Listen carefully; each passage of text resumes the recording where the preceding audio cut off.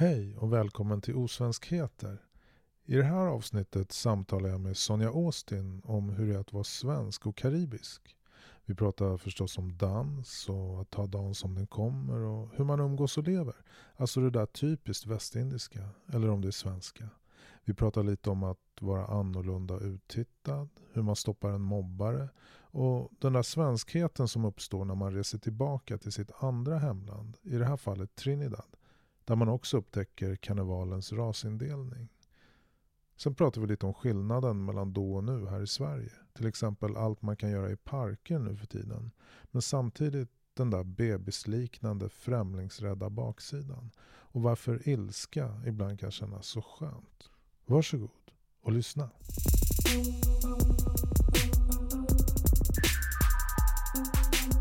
Osvenskheter.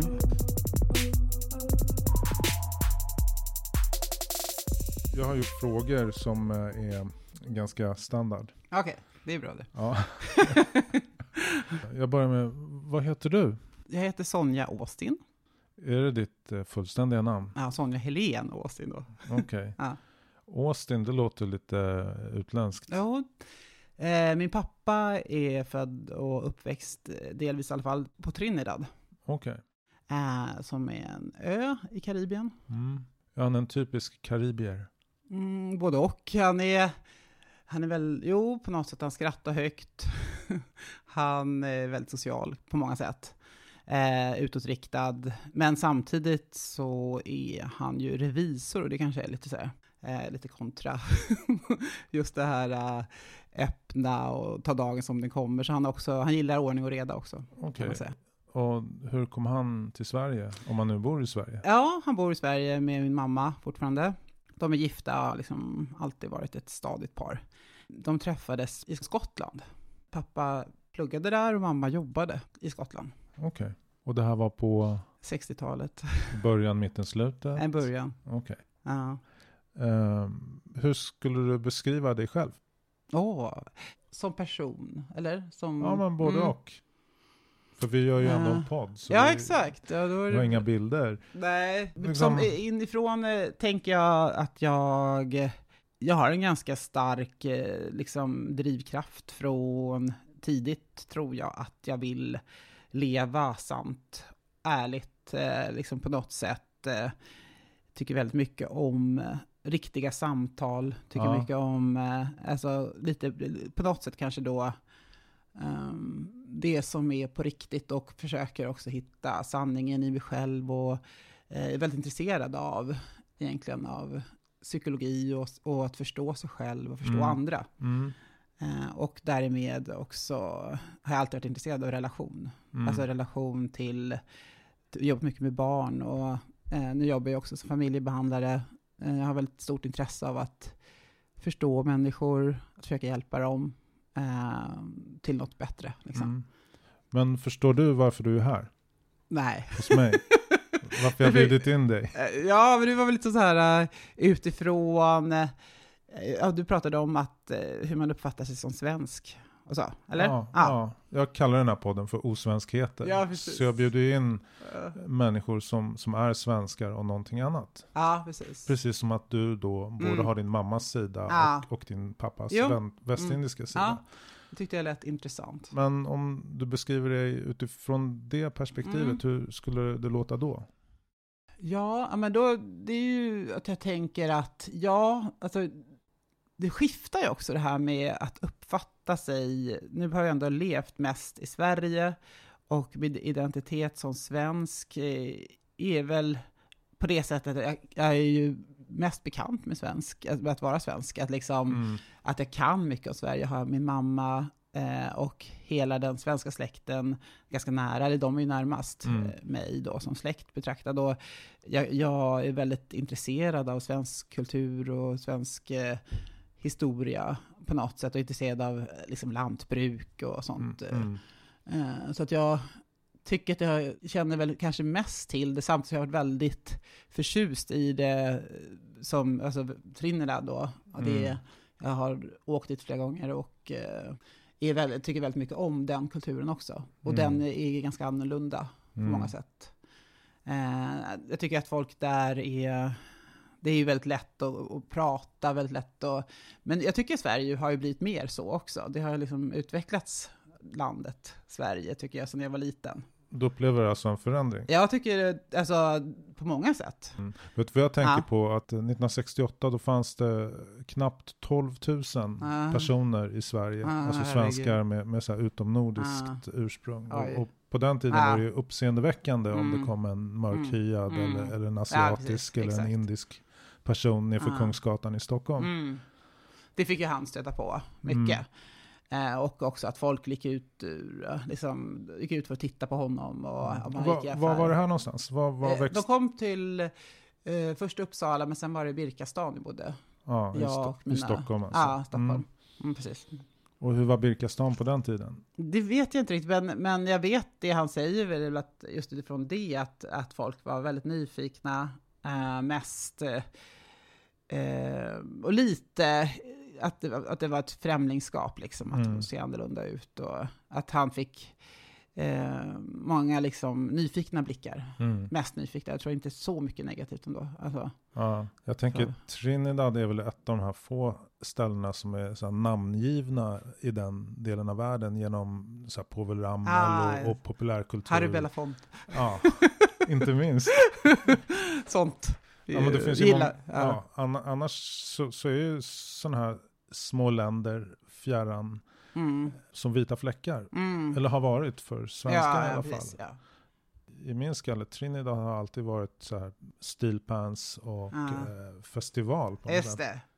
Ja, precis. Och sen har det ju också blivit mer känt utifrån Thomas Gylling som har varit där mycket och tagit hit mycket musik som har blivit väldigt populärt i Sverige. Ja, och han var ju DJ på radion och sen brukar han regelbundet ha fester då, runt om i Stockholm. Exakt, ja. En ambassadör för karibisk musik. Exakt, kan man verkligen säga. Ja. Men alltså, du växte upp i Birkastan i Stockholm? Nej, där var det i första tiden. Och sen sen blev det Västertorp i flera år. Jag var kanske 4 kanske flyttade till Västertorp. Ja, och sen och var det är där en förort lite, vad ska man säga, sydväst. Ja. Och sen Fruängen, det vill säga Segeltorp menar jag, alltså radhus där från 10 år. Ja. Så där bodde vi hela tiden sen. Ja. Och du hade din lilla syra? Nej, storasyra. Så hur var skolåren och hur var det att växa upp som lite annorlunda där då? Ja, nej men det var ju från början när jag var liten, kom jag från Västertorp, då var det folk som stannade oss och sa till min mamma att vad snäll du är, tanten som tar hand om de här. Hon förstod inte riktigt vad ta hand om det här är mina barn. Och då tyckte de liksom att det blev mycket sånt där, alltså liksom att lite konstiga frågor och jag kommer ihåg att jag tyckte att folk tittade konstigt på en, och då började jag prata engelska för jag ville komma ifrån det. Och, pratade du engelska med pappa? Nej, så det var främmande för mig, men jag ville komma undan samtalet. Ja. För konstigt att känna sig annorlunda och lite jobbigt.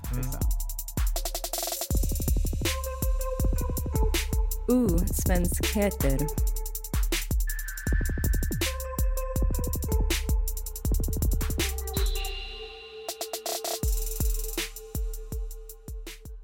För mina barn är det tvärtom. De blir tilltalade på engelska nu. För deras mamma är adopterad från Korea och jag är halvkorean. Och de blir förolämpade. Fan, vi är ju svenskar. Ja, precis. Ja. Men det är samma mekanism egentligen. Ja. Fast... Jo, precis. Och sen tror jag att man har ju väldigt stark känsla för vad personen som undrar något har för intention. Alltså, och är det liksom att man är nyfiken och intresserad, då tycker jag att det är kul.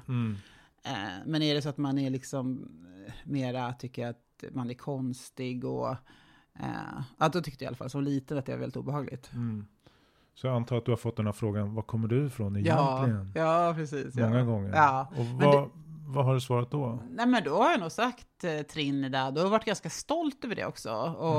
Eller att jag är blandad från jag är ju halvsvensk och halv Trinidad. Eller liksom ursprunglig. Så att jag har ju tyckt att det har varit roligt att jag har haft ett annat land också. Det har ju varit spännande att upptäcka det liksom. Och vara där och ta del av den kulturen också. Det har varit berikande för mig. Hur gammal var du när du åkte dit första gången? Då var jag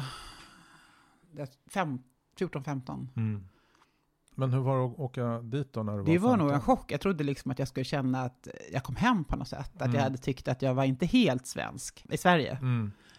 Så då tänkte jag att då kommer allting falla på sin plats. Liksom. Och då kommer jag bara känna att nu är jag hemma. Då, liksom, och jag blev helt chockad. Varför det?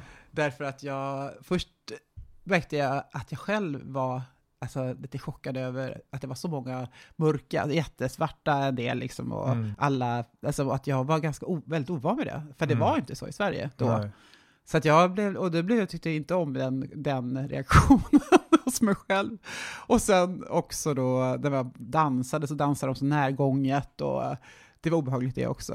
Och jag märkte hur svensk jag var. Och när jag gick så ropade de efter en så här pst, pst, och liksom också kommenterade att du går så fort. Why are you walking so fast? Och sådär liksom att man gick så fort. Och det var ju självklart i Sverige att gå fort. Och där skulle man liksom typ dansa sig fram nästan. Så det var mycket kulturkrock. Svenskheter.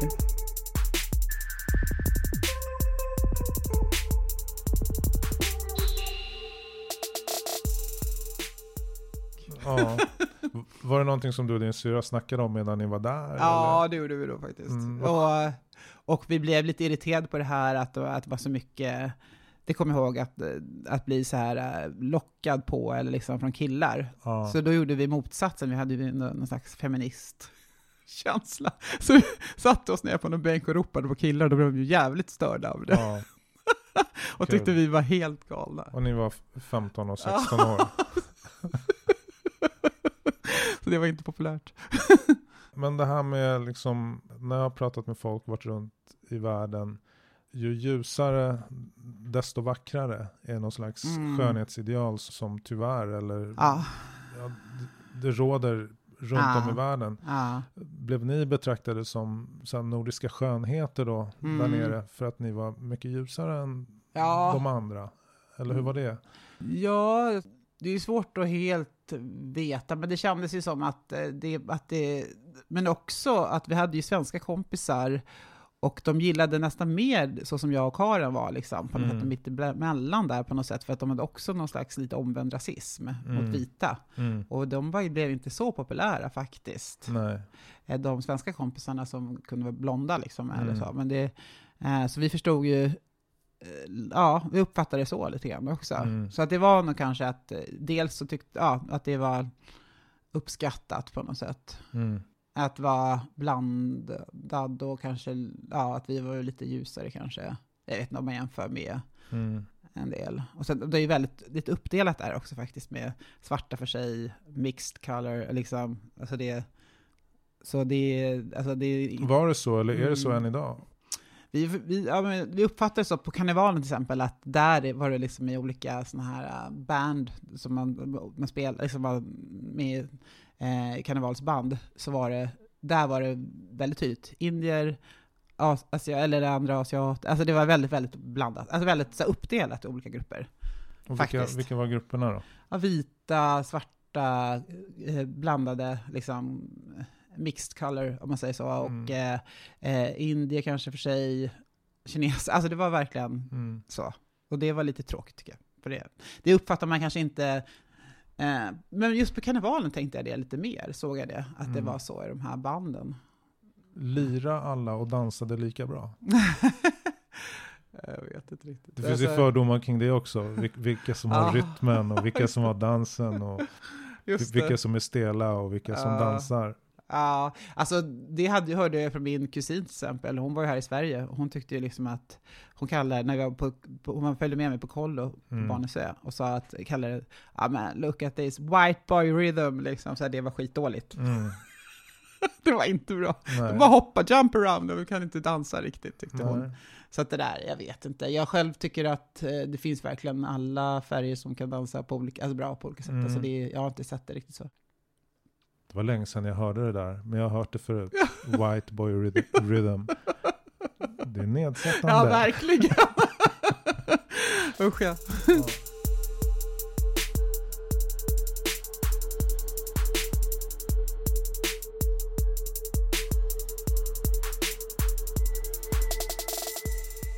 Vad tog du med dig tillbaka då efter den här första resan? Ja, det var ju mycket. Det var ändå, jag kom ju in i det mer, man fick lära sig mycket. Också det här hur man är med varandra, att det också fanns... Jag upptäckte att de gillar liksom att man svarar emot, till exempel i Sverige ganska mycket, att man ska konsensus eller följa, alltså hålla med varandra och tycka lika. Det är liksom då är man vänner, man tycker lika, liksom, om man försöker anpassa sig så att man tycker lika. Men där är ju dessa tvärtom, att det var jätteroligt om man tycker olika. Och om man svarar emot och lite gärna med lite ilska, för då behöver man liksom skratta och få relation och liksom. Så uppfattar jag det. Och sen mycket humor i samtal. Och det var ju också skönt, och det kände jag mig, för det var något som jag kände igen mig själv också. Att det var lite mera det jag gillar. Och det har väl jag haft lite problem med kanske, att passa in på det sättet i Sverige. Men tillskriver du det karaktärsdraget din pappa och något annat karaktärsdrag din mamma eller så? Ja, för det tycker jag, mina föräldrar är ju lite speciella, eftersom pappa vill aldrig göra fel. Liksom. Ja, det ingår ju i revisorsrollen. Ja, precis, exakt. Precis. Ja, det är inte så typiskt. Nej. Vad gör din mamma då? Hon är arbetsterapeut. Okej. Ja. Hon Då får man göra fel. Ja, eller hon gör lite fel. Kan också, hon hoppar över stängsel och sånt där det står att man inte ska göra det, utan hon ser att hon kan göra lite busiga grejer. Hon har alltid tyckt att det var kul att utmana lite. På den här tiden, jag måste backa tillbaka till det. Hon kanske utmanade genom att åka till Skottland och sen träffa en trinidadiansk man. Ja. Hur sågs det av hennes föräldrar och familj och vänner? Det var lite blandat. Min mormor och hennes mamma har ju nog kanske en av de mest fördomsfria människor som jag har träffat någon gång. Okej, vilken tur. Så hon tyckte bara att det var roligt, eller liksom hade inga problem med det. Men hon hade en bror som var väldigt i alla fall ifrågasättande och tyckte att det där blir inget bra, och jag tycker nog att du ska liksom inte åka dit och inte för att det kommer bli för stora motsättningar kulturellt och sådär. Men eftersom han kände ju inte min pappa, det var väldigt liksom just, dels är det kristen, religionen är kristendom. På Trinidad? Ja. Mest, det finns ju andra också, men han kom från det i alla fall, och det var inte så stort. Alltså, sen att han är så han älskar ju Sverige för att det var tydligt lagar och ordning och reda, och att man gjorde det man sa och så här. Så att han tyckte det var perfekt här. Jag kan förstå det. Så att det har inte varit, det kulturella har absolut inte varit ett problem, men det var väl det som, och att man inte visste så mycket om riktigt hur det skulle innebära för henne, att det fanns ju, och hon blev ju väldigt påverkad av det. Hon tyckte det var väldigt jobbigt att de försökte påverka henne att inte liksom träffa honom på något sätt. Men vad fantastiskt att de har hållit ihop nu då, i alla dessa år. Ja, det är sant. Och de har haft en väldigt stark kärlek. Ja. Svenskheter. Vad tänker du om du jämför det Sverige du växte upp i och det Sverige vi har runt om oss idag? Jag tycker ju att på många sätt ändå att det är skönare med att det är så blandat i Sverige nu. Att det finns mycket fler olika kulturer, och jag tycker att det är berikande på många sätt. Att man får lära sig mer, och det blir spännande på många sätt. Jag träffar ju många, eftersom jag jobbar som familjebehandlare, och träffar mycket folk från hela världen. så får jag lära mig mycket. Och jag tycker också att svenskar reser mycket, att det är mycket lättare att prata svenska. Det är roligare, liksom, det händer saker i parker. Det kommer att vara i Trinidad att folk dansade eller liksom gjorde olika grejer i parker. Och så tänkte jag att i Sverige så bara går man liksom promenader, det är liksom det mest kreativa man kan göra. Alltså man kan inte komma på något annat, men nu är det ju inte alls så. Liksom. Nu är ju folk spelar musik, de dansar, de spelar boll, de gör liksom tränar. Och det gjorde man på Trinidad, och det tänkte jag, vad synd att det inte är så i Sverige, men nu är det ju så i Sverige. Och så, jag tycker också att det är mycket, mycket lättare att prata med folk och bara prata om ingenting, och man blir inte liksom stämplad som jättekonstig om man gör det. Man har mycket mer blickar, mycket mer leenden och sånt, tycker jag. Men sen har ju förstås Sverigedemokraterna fått framfart, och liksom det var jag väldigt rädd för. Och det är jag fortfarande väldigt ledsen över också nu med alltså här med, vad heter det? Black Lives Matter. Ja, precis. Att det har jag också stött på i mitt jobb. Unga människor som liksom blir väldigt drabbade av rasismen. Liksom. Och att alltså man inte står lika inför rätten och lika inför poliser, eller liksom i samhället man inte har samma möjligheter, eller också blir stämplad och dömd och orättvist behandlad helt enkelt. Då är det väldigt farligt, för det urholkar liksom förtroendet för rättsstaten och så. Så att, ja, och sen är det en massa problem också med olika kulturer som kanske också är svårt. Jag jobbar också med hedersrelaterat våld och sånt. Och det är ju jättesvårt.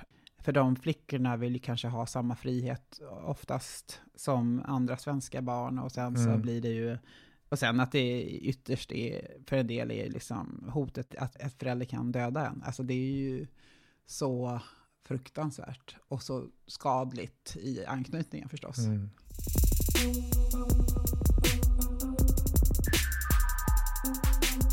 Osvenskheter.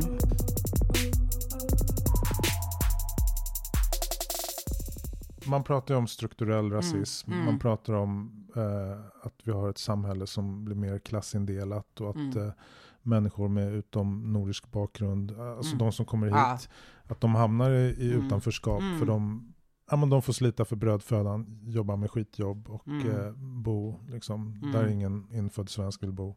Vad kan samhället göra, tror du? Ja, jag tänker utifrån mitt perspektiv också, mycket med barnen och liksom familjer och så tänker jag att det är väldigt viktigt att eftersom man vill börja tidigt, så är det förskolan är viktig.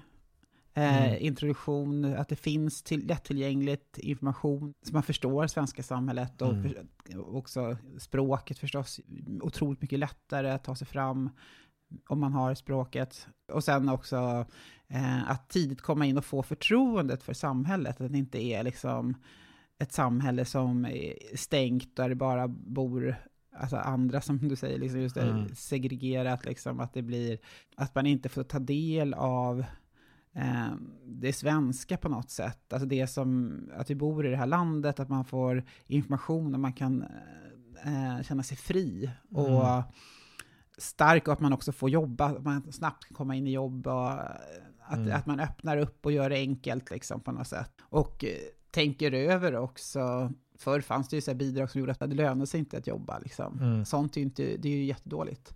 Att det måste ju vara att man har möjlighet att komma in i samhället.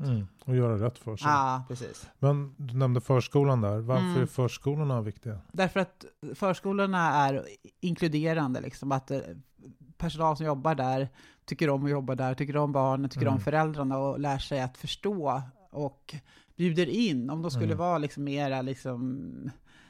det finns ju olika förskolor som jobbar på olika sätt. En del är ju mer inkluderande och visar lite på, jag vet till och med i Hagsätra, någon som har typ Vasaloppet för barnen, och liksom, att de får lära sig åka skidor, att de får åka skridskor, att man får det som man kanske inte får så enkelt om man kommer från ett annat land, utan om man bor där bara andra från andra länder, så liksom är det så mycket som i naturen, till exempel svenska naturen, att man kanske inte ens tar sig, för man förstår inte heller riktigt att vi har som allemansrätten här i Sverige, och det så finns så otroligt mycket som de kanske behöver lite hjälp med, introduceras till. Mm.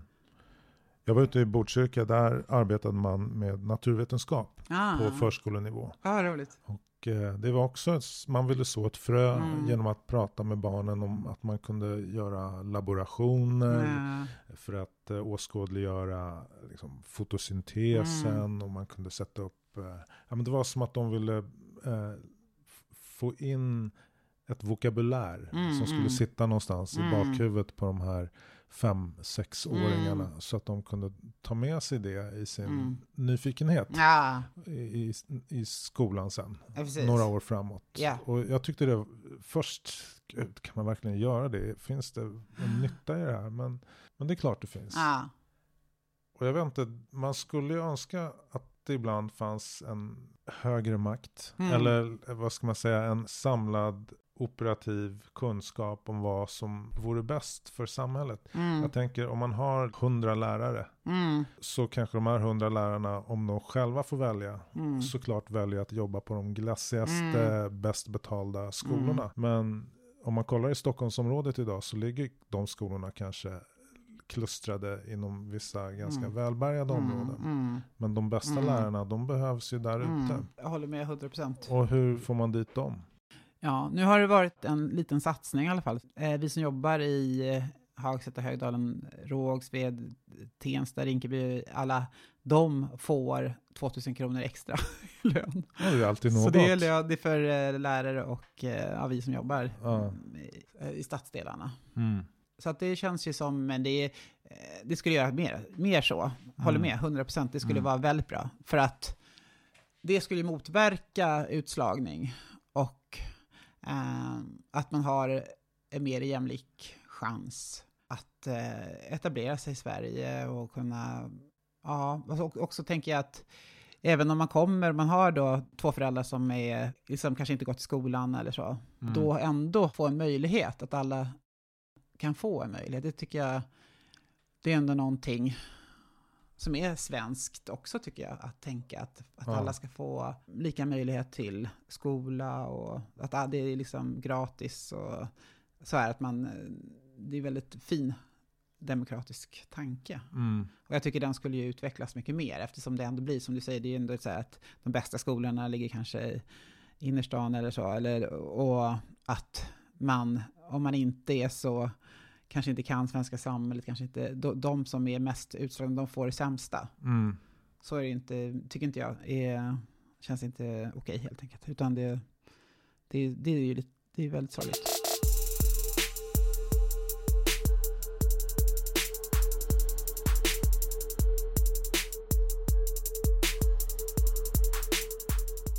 Ja, jag är så naiv så jag tror att utbildning, det är vägen. In i samhället. Ja, precis. Och också det här att man känner sig välkommen och får relationer liksom. Att till exempel föräldrarna är omtyckta av personalen som jobbar till exempel. Det betyder mycket. För barn som känner sig att min pappa kan inte det här och vet, man behöver känna sig stolt och känna sig inkluderad. Jag tycker det är svårt och jag tänker nu konkret på de romska tiggarna som å ena sidan helt uppenbart är våra medmänniskor. Men det finns en maktlöshet, upplever jag. Okej, om jag ger dem en liten slant så vet jag att det är inte lösningen på deras problem. Och det här är liksom ett dagligt ställningstagande som skapar konflikt. Liksom ett vi och ett dem. Och det här vi och dem är ju någonting som mer och mer, tycker jag, har kommit att prägla liksom vårt samhälle. Och då pratar man om oss som inte behöver sitta där på gatan. Vi som är utbildade och privilegierade och har bott här länge. Och de som kör omkring på moped och levererar hämtmat till exempel. Alltså det finns så många konflikter i det här liksom mer mångkulturella Sverige som vi har fått. Som kanske egentligen är många gånger bara visuella intryck eller information. Hur kan det vara så här? Och det ser ju också barnen, tänker jag. Ja, alltså, visst. Och också det här med uteliggare, att man tänker, så var det inte heller i Sverige. Nej. Vi barn behövde inte se det liksom. Jag tyckte när man åkte till tågluffade när jag var 15 eller första gången när 16 kom år, då såg jag i London att det låg folk på gatan. Jag var alldeles chockad. Liksom. Men nu är man ju helt van vid den stadsbilden. Den är ju helt, det har blivit så normaliserat. Det är fruktansvärt. Och vad gör vi åt det? Ja, det är ju jättestort problem. Så jag inte vet hur man skulle lösa det helt enkelt. Och är en svensk uteliggare, är det mer synd om den än om en utländsk uteliggare? Nej, det tycker inte jag väl. Ja, men det kommer hela tiden sådana konflikter. Och jag tänker också på exempelvis om Dawit Isaak som har suttit fängslad, jag vet inte hur många år är det nu. Ja, men hade han hetat David Svensson, hade han varit fri då? Aha, precis. Intressant fråga. Troligen. Nej, jag vet inte. Nej. Sen har jag också funderat på det här med ilska. Hela Black Lives Matter-rörelsen, även i Sverige, präglas ju jättemycket av ilska. Jag vill visa dig en video med en artist som heter Julie Chicane. Känner du till henne? Nej. Hon är från Malmö och jätteduktig. Ja. Vänta, jag ska visa.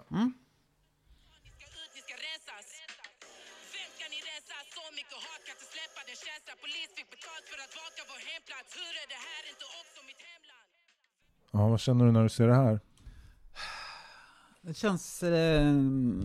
nej, men man blir påmind om orättvisor och att leva med andras dömande ögon och också konsekvenser av rasism. Och, det känns ju jättetungt helt enkelt. Det känns rätt långt ifrån Harry Belafonte. Precis, verkligen. Jag känner mig otroligt kluven till hur jag ska ta emot den här videon. Det är som att lyssna på någon som står och skriker i ansiktet. Man vill ju liksom bort därifrån. Okay. Jag tycker det är skitjobbigt. Ja, men jag tycker för mig blir det här, alltså det är väl, alltså det för mig blir det också i kontakt med mig i min, alltså jag har också en ilska, det här vänliga, att jag måste vara, för det jag har också känt är att man måste vara dubbelt så bra, dubbelt så trevlig, dubbelt så rolig, dubbelt så vänlig och inkluderande och liksom och möta all den här rasismen. Alltså det här kan också kännas skönt. Helvete heller. Jag får vara vem jag, alltså jag orkar inte längre liksom. Alltså jag orkar inte ta hand om alla bebisar som är rasister. Det är för det så känner jag. Liksom. Det är ju för att de är... Alltså rasister är ju på något sätt folk som inte har fått det de har behövt i livet och kanalisera sitt hat på något. Och då blir det hudfärg för deras del. Liksom. Och det känns så här... nej, men alltså man kan också bli jävligt trött på det här väl anpassade. Man kan vilja bli förbannad istället. Och liksom, så att för min del så gillar jag det här. Jag tycker om den här motkraften. Att nej, nu räcker det liksom. Det har liksom behövts. Det behövs helt enkelt. Men mycket av den här liksom hiphop-kulturen och den här poesin då som kommer från förorten, den har ju det här tilltalet. Det är liksom väldigt mycket revansch. Ja. Det är väldigt lite romans och mjukhet. Det är ofta det här hårda underifrån perspektivet som kommer fram. Det är det nog, ja. Absolut. Och personligen hoppas jag att hennes nästa låt eller nästa låt har ett annat temperament. Visar en annan sida. Som är mjukare och skönare och charmigare. Men jag tycker den är jätteintressant den här videon. Och låten. Man hör att de är från Malmö. Man hör att de inte pratar perfekt svenska. Och man ser att de är... Ja, men de visar sin ilska. De visar sin estetik. Sin liksom, sociala, kulturella preferens. Och den är så långt ifrån det här blågula, blonda, blåögda man kan komma. Men jag tänker att det behövs som sagt. Jag tycker om den mångfalden också. Att ilska också är en viktig del för förändring. Att också stå upp för sig själv som den där låten. Stå upp liksom. Ta inte mer skit, det räcker liksom. Nu, alltså varför ska vi ta emot all den här Alltså man kan ju vara arg på hatet, tänker jag. Vara arg på rasismen. Men när man möter en människa så tänker jag att det blir, för mig i alla fall, annorlunda. Om jag möter en rasist så känner jag att jag ändå vill ge en människa en chans på något sätt till en dialog. Och det finns ju två förhållningssätt där. Å ena sidan brukar man prata om Martin Luther King som var då han som öppnade upp för dialog och var empatisk. Och sen så var det Malcolm X som de har med i sin video här som var liksom, vi ska döda de vita jävlarna. Exakt. Och det är väl det som är så skrämmande för mig. Att det är det här liksom, ja men vi vill döda er. Ja, nej, men det är konfrontativt. Ja, precis. Det kan vara konfrontativt, tycker jag, men man behöver inte gå så långt. Jag kan tycka om ilskan, att det är liksom... Jag kan också känna att det är naturligt, att det blir en ilska. Men det gäller att kanalisera ilskan på rätt sätt, tänker jag. Liksom. Att... som jag kan tycka med den här sången egentligen, eller låten, jag såg inget direkt mordhot, eller liksom... Men det kanske fanns som jag missade, men jag... Är det liksom inte, utan att man bara liksom skriker eller sjunger ut sin frustration, så kan jag tycka att då förstår jag. Liksom. Sen det här är ju ett kulturuttryck också. Jag såg inte heller någon mordhot, men jag tänkte, för jag grubblade över den här liksom, videon och låten efter jag hade sett den första gången häromdagen. Och då i det här grubblet så kommer jag att tänka på Ebba Grön och Punken och Staten och kapitalet och alla de här låtarna som var väldigt hatiska mot en överhet. Ja, precis. Exakt. Och det hatet kunde jag identifiera mig med som uppvuxen i ett Sverige. Jag fattar precis vad allting handlade om. Och det här är ju liksom en liknande vrede. Ja, precis. Sant. Och det är musik, det är kultur. Det är precis. Liksom, och det är väldigt unga människor. Ja. Så att det är ju naturligt. Jag tror att också i det här, när man är ung, då är man ju också ha kanske mera... man tänker ju ofta så här, när man kommer ny på en arbetsplats så har man liksom, man ser mer tydligt. Och jag kan känna mig att jag, till skillnad från dem, är lite gammal anpassad. Liksom. Ja. Alltså på något sätt är van att leva. Jag kanske inte har den här, alltså så här, jag har inte riktigt så fräscha ögon så jag kan göra den här liksom, på något sätt. Utan jag är så mycket, jag har blivit liksom mer anpassad. Men jag gillar det här. Jag gillar ofta det unga. Jag gillar det här...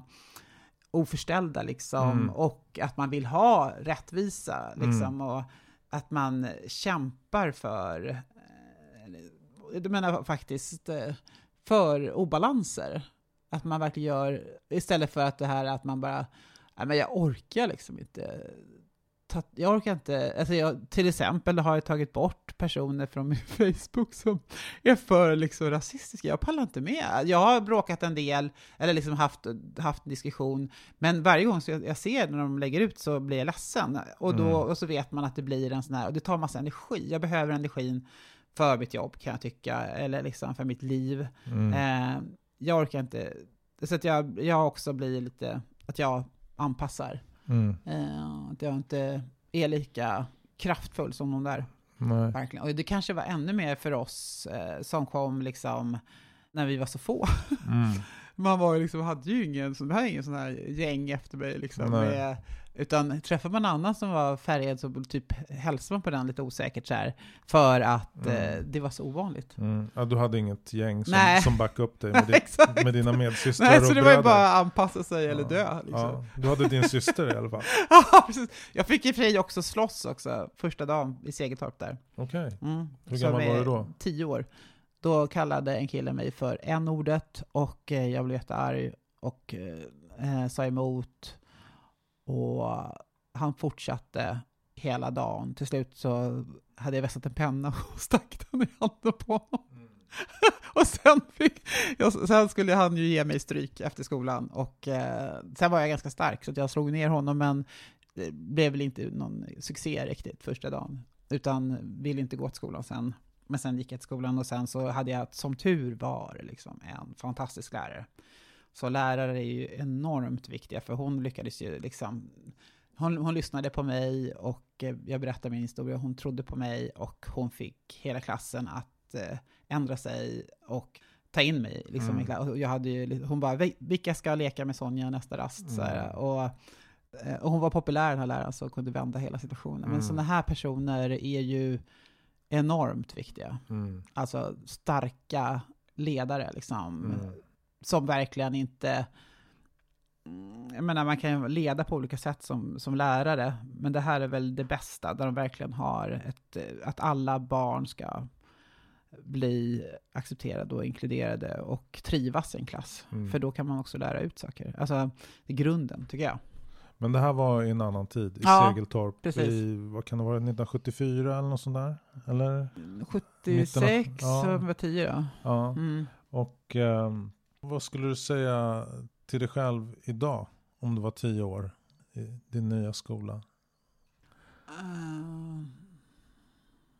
Ett gott råd i ett sånt här bemötande. Ja, alltså nu var det här att det som det blev, det var ju för att jag var så arg och inte stod ut med orättvisor. Så därför försvarade jag mig med näbbar och klor liksom. Alltså det här blev ju bra på något sätt. Jag fick visa att jag inte tog skit. Det förstod alla och ingen var dum mot mig. Alltså jag klarade mig väldigt bra i skolan. Efter det här. Men jag vet inte vad jag ska säga förutom att... Men så här då, nu är ju dina barn vuxna. Men har det här varit en issue att ta upp som förälder med sina barn? Du kanske har barn med... Ja, men de har också fått... De är ju inte... De liksom har inte så mycket hudfärg kvar. För att jag fick barn med en svensk man. Men... Och de har kanske inte märkts ut speciellt mycket. Nej, okay. Men det de har istället då varit precis likadant som jag. Liksom, att de har tagit alla diskussioner om rasism och varit väldigt påstridiga och arga och verkligen starka i det. Antirasister. Och det har jag ju varit stolt över. Var kommer det ifrån, tror du? Alltså, dels så tror jag att de tycker att jag är rättvis mot dem. Att jag liksom... att de känner sig nog väldigt sedda, tror jag, av mig. Och också känner då att... Och de har en bra relation med sin morfar. Ja, men de känner att det här är helt fel. Liksom. Den här... alltså Sverigedemokraterna, rasismen, allt det där är helt sjukt. Och de älskar då mig och deras morfar och vill stå upp för det, helt enkelt. Att de har stark integritet och stark liksom, rättvisepatos. Och det har väl jag också haft. Liksom. Så att jag känner att jag kan också känna mig lite så att jag känner igen mig i det. Men du då? När är du svensk och när är du det andra? Ja, om jag... Alltså på något sätt så blir det är lite så här, det är ju också typiskt att man kan känna att man påverkas också av den blickar man får. Fast ja, men jag älskar ju Sverige, det är så här, alltså, Sverige med allemansrätten, det är massa saker som jag tycker är fantastiskt med Sverige och all den här naturen som är öppen, att man får liksom tillgång till det och så mycket sjöar och hav. Alltså det är väldigt, väldigt vackert land, tycker jag. Och jag tycker om klimat, jag tycker om mycket i Sverige. Men också alltså, svenska, jag tycker också om historien, hur det liksom på något vis, det här lite fredliga som ibland kanske kan bli lite mjäkiga ibland också, liksom att man inte är så tydlig. Det finns ju baksida, allting som är positivt finns ju också en baksida på det. Men det kan också tycka om mycket i svenska. Och ibland, men jag tycker när det blir det jag inte känner mig svensk, så är det väl men sån här Sverigedemokrat, sånt där liksom rasism och sånt kan jag ändå känna att jag tar avstånd från. Och är det svenskt så tycker jag ju inte att jag är svensk. Liksom. Om det ska vara det nya svenska. Liksom. Men det tycker inte jag. Alltså jag tror inte, det är ju inte så som jag upplever inte så när jag lever i Sverige. Att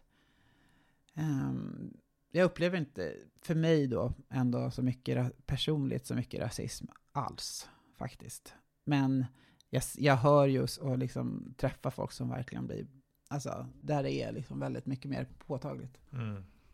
I ditt jobb? Ja, precis. Arbetsplats? Ungdomar framförallt som verkligen... Och, ja. De kommer inte in på ställen. Nej, om de är svarta. Precis. Och de blir helt annorlunda bemötta av polisen. Stoppade, kontrollerade, ifrågasatte, visa ID, släppt. Alltså så här hårt tagna i och liksom och hemskt nedlåtande ord och sånt. Det vittnar, det får man höra. Det är sorgligt. Vi hade en väldigt hetsk diskussion, jag och några liksom typiskt vanligt inom nordiskt svenska vänner för några veckor sedan. Och då var det en kvinna där som menade på att hon minsann visste precis hur det var att vara liksom utsatt. För det var hon som liksom 50 plus och som kvinna. Hur då? Alltså. Utsatt för strukturell liksom, inte rasism men särbehandling. Hon kände att hon var liksom på samma nivå. Och det här upplevde jag och en annan person som väldigt provocerande. För att det är så två helt olika saker. Ja. Och jag tycker det är ju problematiskt att alltså, i Sverige har vi länge inte ens vågat prata om ras och rasism. Men det finns ju många olika sätt att negativt särbehandla människor. Precis. Och, ja, men jag tänker så här, att jag vet inte vad hon tänkte då. Hon har väl liksom, hon har samma rätt inför lagen. Hon skulle ju säkert bli lyssnad på och alltså inte vara särbehandlad i de situationerna som de kanske som är svarta killar framförallt verkar som blir. Men jag tänker, vad tänker hon då som kvinna, att hon kanske 50 år vad är det som hon tror, vad är det hon tycker att hon inte får den rättigheten eller den, vet du vad hon menade? Ja, men hon pratade om utanförskap och negativ bemötande från där sätter du fingret på någonting. Alltså hon har ju aldrig blivit negativt särbehandlad av väktare och polis. Precis, jag tror inte det.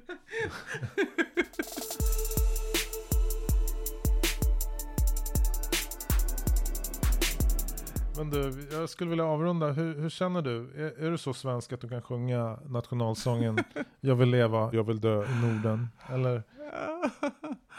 Ja, det är lite sådär blandat faktiskt. Just det, jag kan tycka... Men vill du hellre leva och dö på Trinidad? Nej, men just att sjunga nationalsången känns lite svårt på något sätt. Jag vet inte varför. Jag tycker ju det är det här liksom kanske nationalistiska som jag har lite svårt med. Alltså, den är ju skriven i en annan tid. Ja, precis. Då Sverige var någonting annat. Ja. Fornstora dagar. Ja. Nej, alltså jag vet inte. Jag kanske inte riktigt gillar den låten helt enkelt. Men visst. Men det är fint att ha en enande melodi som vi tillsammans kan sjunga på högtider. Ja, precis. Men det finns många andra vackra visor. Och liksom, jag tycker väldigt mycket om det här trollska, liksom, svenska. Jag var på någon vis och poesi, eller vad det var, på Delsbostämman. Och där var det ju helt fantastiska visor och sägner och sånt där som var liksom väldigt spännande. Sånt där gillar jag ju mer liksom, i så fall. Som finns det... Jag gillar inte det här liksom, vi är bättre än dem eller riktigt så här, utan det är mer i så fall någon historia, någonting att berätta, någonting. Men det är mycket det nationalismen handlar om. Att man ska just vara bättre än exakt. de andra. Det är lite tråkigt egentligen. För jag tycker så här, istället för att säga att allt har bra och dåligt liksom, eller det finns för det finns, jag menar, det blir så tråkigt och det blir lite det skorrar lite falskt liksom. Det stämmer inte riktigt. Så jag tycker att det är intressant att se, att kunna vara öppen och se bra och liksom sämre och liksom helheter på något sätt, mer ärligt. Kunna se, tycker jag känns mer intressant. Du känner dig som svensk i alla fall? Jo, det tror jag absolut. Det är inte 100. Nej. Det är procentskala. Kanske 10-80%. Ja, men det är ganska bra. Ja, det är ganska mycket. Men ska vi säga så? Ja. Ja. Tack Sonja för att du kom hem Per. till mig i mitt kök. Ja, trevligt. Tack. Det här samtalet med Sonja Austin är inspelat i mitt kök i Dalen i Stockholm. Här kommer jag fortsätta snacka med folk som är svenskar och någonting mer. Förmodligen kommer vi beröra saker som ursprung, historia, identitet, svenskhet och olika former av tillhörighet. Vill du komma i kontakt med mig och kanske till och med vara med och dela din berättelse och liksom samtala med mig om dina erfarenheter? Skriv då till hej@osvenskheter.se.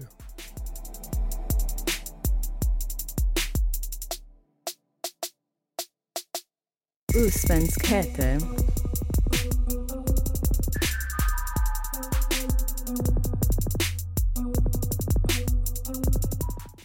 Och du, kärleken är alltid starkare än hatet.